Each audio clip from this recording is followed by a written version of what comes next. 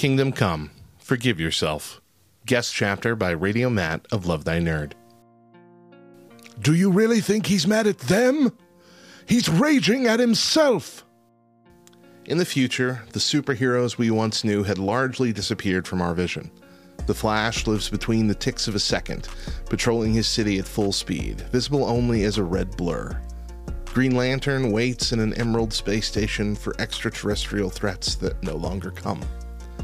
Batman remains in his cave, patrolling Gotham via robotic avatars. The heroes we once knew as the Justice League each remained in varying versions of self-imposed exile, ever since Superman quit. The world was changing. New heroes were emerging, ones who didn't share Superman's code, ones not afraid to kill villains. Society was turning their back on the world's oldest Boy Scout. Instead, Metropolis found a new hero in Magog. The Joker had given up pursuing Batman and made himself Superman's nemesis. In his last scheme, he took the lives of 92 men and one woman. One particularly important woman to Clark Kent. And still, the Joker was handed to the authorities. But Magog would take no chances. While the Joker was being moved, handcuffed, and unable to put up a defense, Magog murdered him. When Magog was put on trial, Superman angrily made his case against him and his ruthless methods of dealing with criminals. But in the end, Magog was acquitted. The jury decided justice had been done. This officially turned the tide with the people. Magog was their new champion, the new protector. Magog then challenged Superman to a fight to make it official.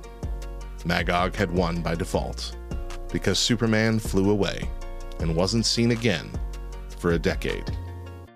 With Superman gone and the rest of the Golden Age heroes following suit, a new wave of vicious superheroes arose, guided not by morality, but by power. As more and more villains were murdered, this new breed of heroes became so bored that they began to fight themselves, using the cities around them as their arenas. This story uses biblical imagery of the end times to drive the narrative. Jesus did the same when he warned his followers in Matthew 24, 9-13, "Many will fall away and betray one another and hate one another. And many false prophets will arise and lead many astray. And because lawlessness will be increased, the love of many will grow cold. But the one who endures to the end will be saved." With lawlessness more potent than ever, the people now lived in fear, not of supervillains, but of their own protectors. 10 years after Superman disappeared, Magog led his Justice Battalion to fight the villain Parasite.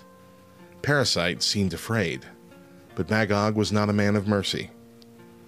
In fear of his life, Parasite struck Captain Atom, ripping him open and setting off a nuclear explosion that killed over 1 million innocent people in the very state where Clark Kent was raised. This is the plot of the DC Comics Elseworld series, called Kingdom Come. It is perhaps my favorite comic story of all time, and it's one of the first I ever read in full.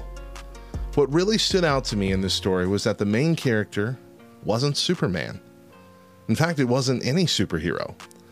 The protagonist of Kingdom Come was a disillusioned pastor named Norman McKay. Norman pastored a dying church, visited dying friends, and watched as his world was dying too.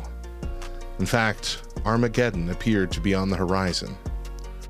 Spectre, the wandering spirit of God's vengeance, appeared to Norman and showed him what was happening to the world, telling him he was to bear witness to what was to come.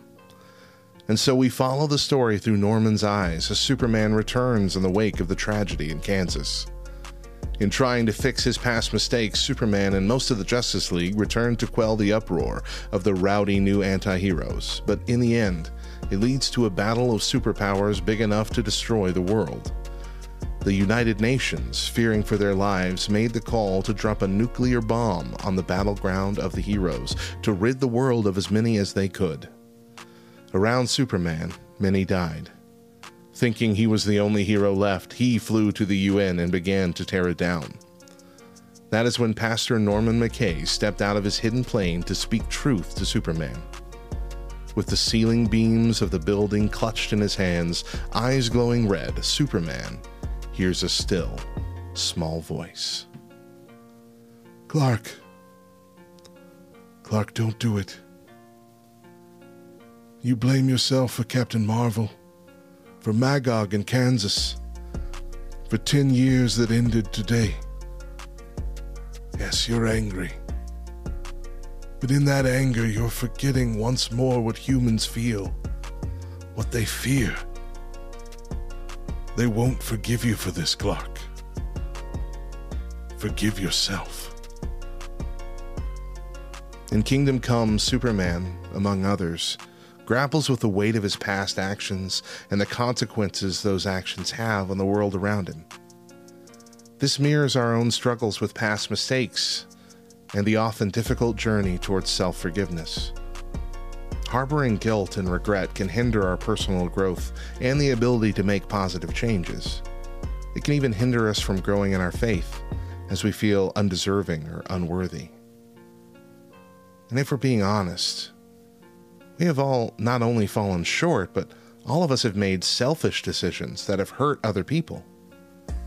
While some may be worse than others in scope, it doesn't change the fact that all of us are capable of letting our self-righteousness, our anger, our indignity, or our selfish behavior lead us astray, likely several times over.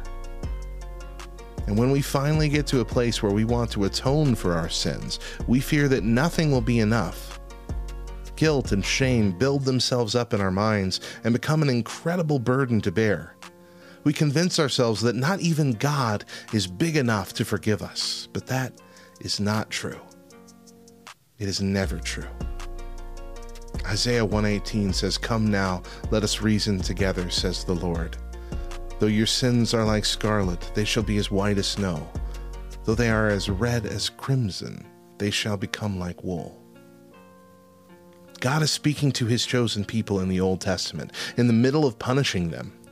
The people of Israel time and again heard the actual voice of God, saw mighty miracles plain as day, and were saved and delivered from their enemies. And time and again, they abandoned God. Time and again, they turned away.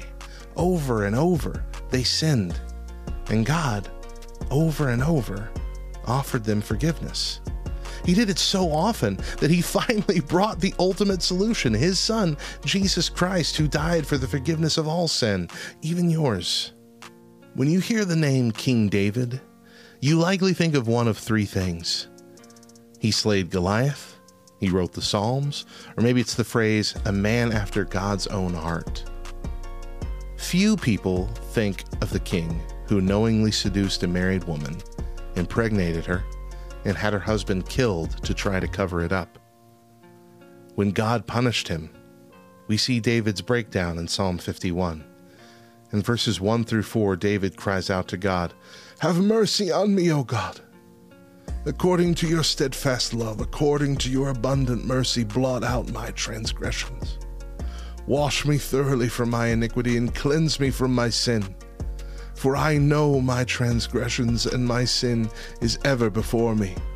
Against you, you only have I sinned and done what is evil in your sight, so that you may be justified in your words and blameless in your judgment." David realized that he had strayed far from the God who had protected him and set him as king. God did not remove the consequences of David's actions, but he did forgive David. David would go on to be a great king. In fact, so many of the biggest heroes of the Bible had done terrible things in their past, and God forgave them and used them for great things. If God himself will forgive you, why would you hold back forgiveness from yourself? The journey to overcome shame and guilt isn't solely reliant on our ability to forgive ourselves. Instead, it's through the transformative power of the cross that we find true liberation from our burdens. It's natural and important to feel remorseful for our wrongdoings. Such feelings of guilt and sorrow are integral to our human experience. They should not be a destination, however, but a pathway leading to repentance.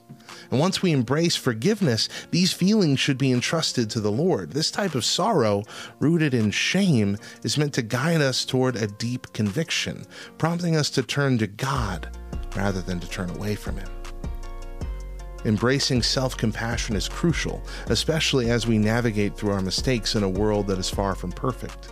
Acknowledging that we are prone to error is a step towards understanding and patience with ourselves. In our journey of healing, it's vital to practice compassion, patience, kindness, and gentleness. These virtues should be reflected in the way we treat ourselves, especially in moments of error or when facing the consequences of our choices. Speaking to ourselves with kindness, being patient during our learning process, and embracing our imperfections are essential practices. It's about allowing ourselves the grace to grow, even when we stumble or take a wrong turn. We can be gentle with our pain instead of shoving our pain away somewhere and hiding from the world. Forgiving ourselves is giving ourselves permission to try again. It opens us up to being used by God to do amazing things. It opens up the possibility of using our past sins to inspire us to do good. Our past failures can be used by God to help others who fail in the same way. At the end of Kingdom Come, at the urging of Pastor Norman Mackay, Superman finally forgave himself. I no longer care about the mistakes of the past. I care about coping with tomorrow, together. This decision, after 10 years of guilt and shame, came to a head, inspired the heroes of every generation to come together in peace. Even many of the new generation of heroes made the decision to earn that title and turn from their unhinged ways. One man forgiving himself spread like a ripple effect and brought positive change for the whole world. Likewise, the Bible is full of failures and sinners who God still chose to shape our world and do mighty things in His name. Imagine what God can do with you and your story, if only you'd let Him. That starts by accepting God's forgiveness as the final word on the matter and laying your shame and guilt at His feet.